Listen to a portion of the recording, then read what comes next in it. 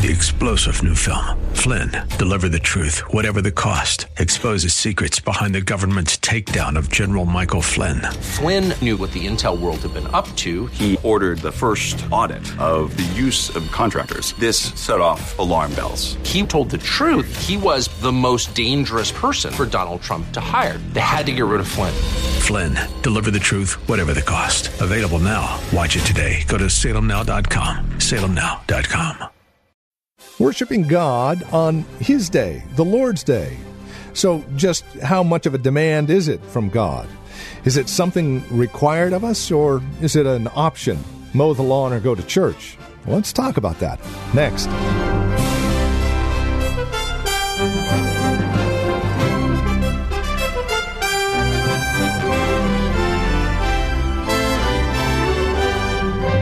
While many would opt to wash the car or mow the lawn, maybe weed the garden, really, there's no option at all when it comes to the Lord's Day.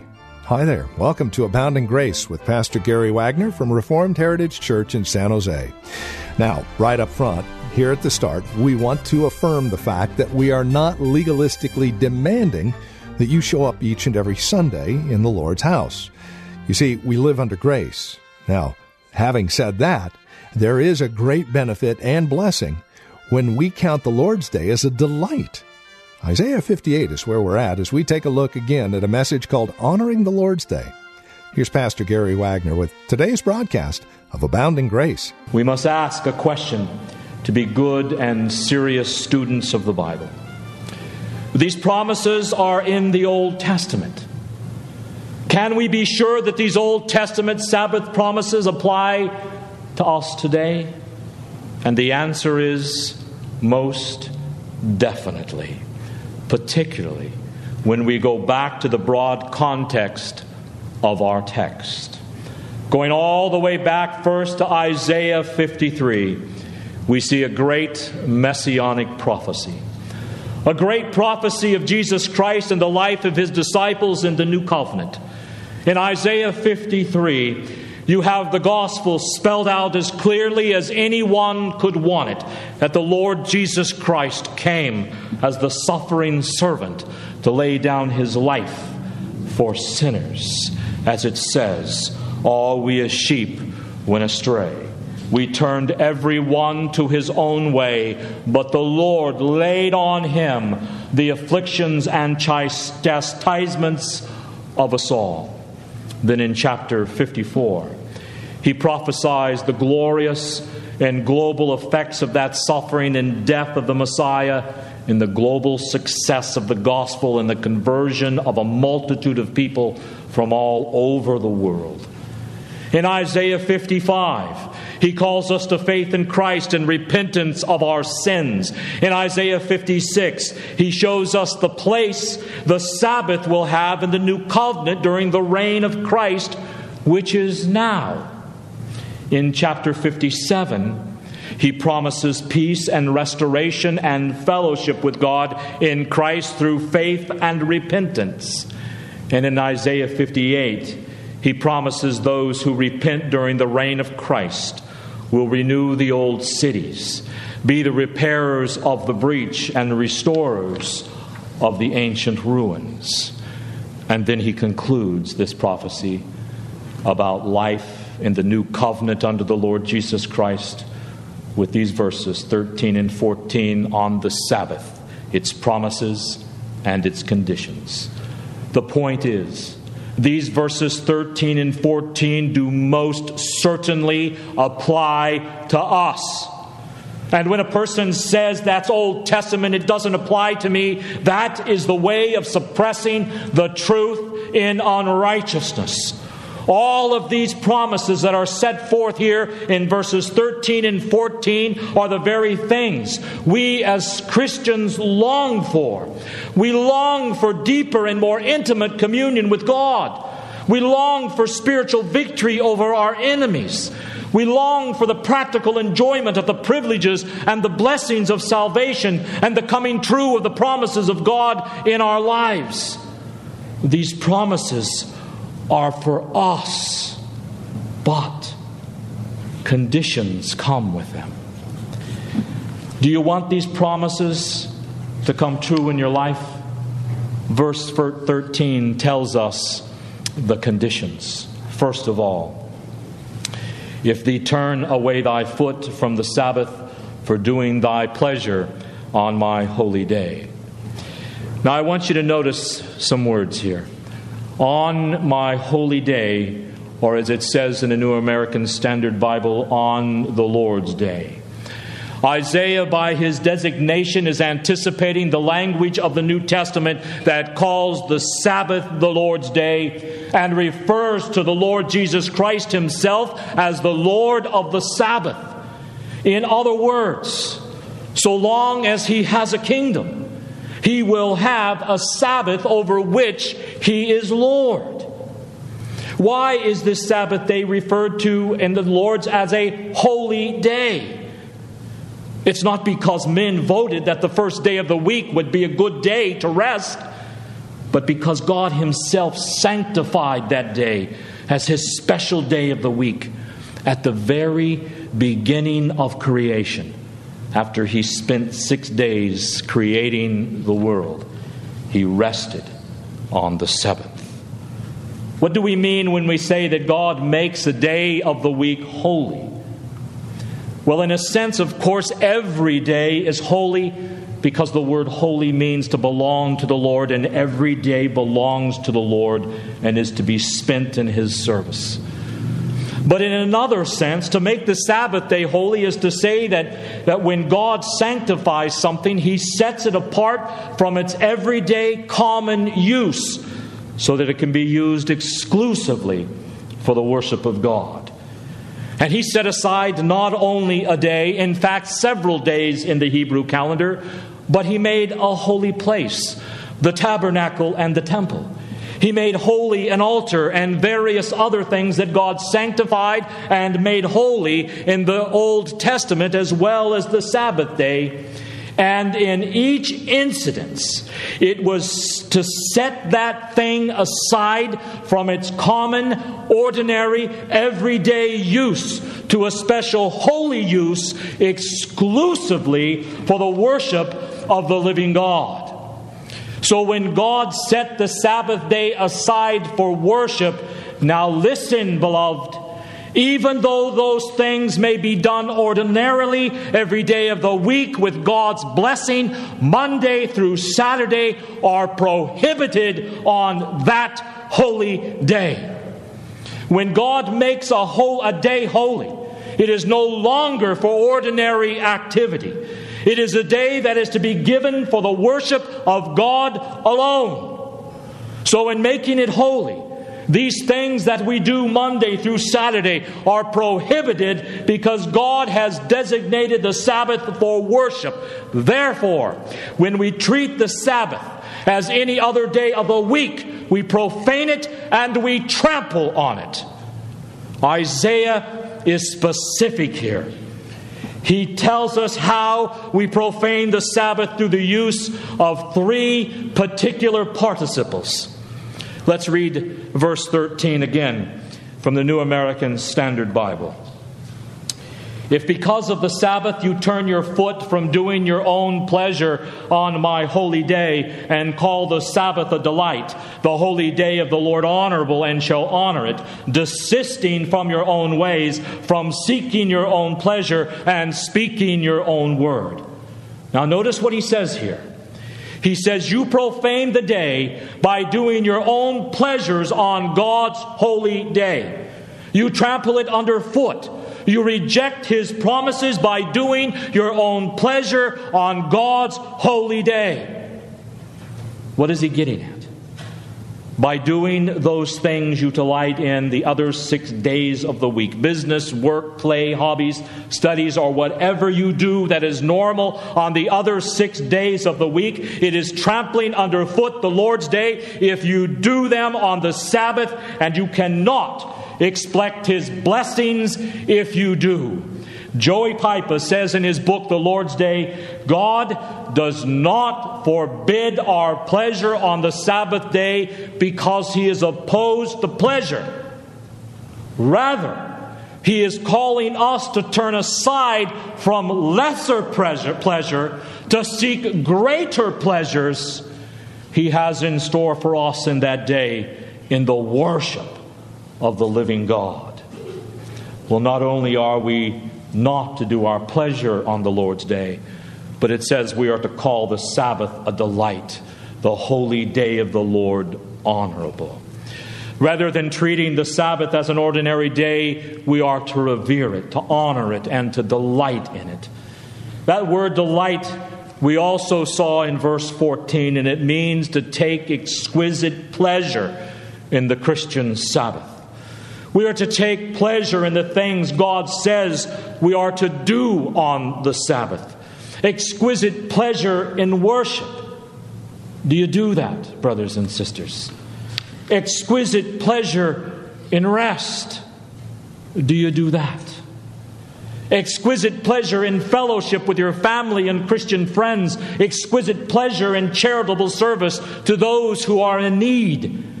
That's all right there in Isaiah 58. Do you take pleasure, exquisite pleasure in these things, brothers and sisters? To call the Sabbath day a delight is to love to do the things God commands us to do on His holy day and nothing else. And these exuberant delights in the spiritual activities of the Lord's day are things that only the Holy Spirit of God can produce in His people. Verse 13 also says we're to call the Lord's day honorable. That, of course, is to say, to honor that day. Now, how do we honor the Lord's day? According to Isaiah 58:13. We honor it by desisting from our own ways, seeking our own pleasure, and speaking our own word. Now let us honestly, before God, try our best to understand what those three participles mean for each of us. We honor God on His day and honor His day by desisting from our own ways. In other words, we are to cease and desist from doing the affairs and responsibilities of everyday living on the Sabbath day.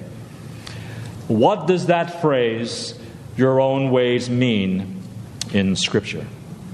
Well, it can mean sinful ways. It says in Isaiah 53, all we like sheep have gone astray. We've turned everyone to his own way. So it seems as though it may be worse to sin on the Lord's day. But this phrase, your own way, is used in a broad sense here for the general activities of life. Proverbs 3:6 says, in all your ways, acknowledge Him, and He will make your path straight. So what is God telling us to do? He is telling us, as Joey Piper writes, those activities, now be honest with yourselves, of work and pleasure that are permissible on the other 6 days of the week become sinful when we do them on the Sabbath. God has given us 6 days for those things. The seventh day belongs to Him. The things that are normal and proper Monday through Saturday, if we do them on Sunday, we profane the Sabbath. We are not to do our own ways on the Lord's day. We are to desist from seeking our pleasure, it says. In other words, the Sabbath is not a day for play or amusement or recreation. Pleasure here is the same word used earlier in the verse when it says to turn your foot from doing your own pleasure on my holy day. Listen again to Piper's comment. If you delight in the spiritual exercises of the Sabbath day and do not seek your own pleasure, you will take great pleasure in God. You are not to pursue your own pleasure in playing or recreation. Rather, you are to discover the unique treasure of the Sabbath, to take exquisite delight in what it offers. In other words, he is saying we are to look at the Sabbath day as our spiritual vacation. You get a spiritual vacation the first day of every week. You get to take a vacation from work, and you get to take vacation from play. And why do I say that? Because how many times do you take a vacation and you come home and you need rest from the vacation you just had? Well, here God gives you a real vacation, the first day of every week. So we are to give ourselves on the Sabbath totally and completely to worship, fellowship, rest, and charitable service, like visiting the sick, evangelism, and bringing meals to shut-ins, etc. Then the third principle says that we honor the Sabbath day by desisting from speaking our own word. Brothers and sisters, I'm not making any of this stuff up. It's right here in our text. Not only are we to cease from doing our own pleasure, following our own ways, but on the Sabbath, it is going to be the greatest blessing to us, God promises, when we desist from speaking our own word. In other words, Sabbath conversations are different than conversations that we have the other days of the week. Why? Because on the Lord's Day, our minds are to be resting on and focused on the things of the Lord. So the topics of our conversations will reflect that attitude.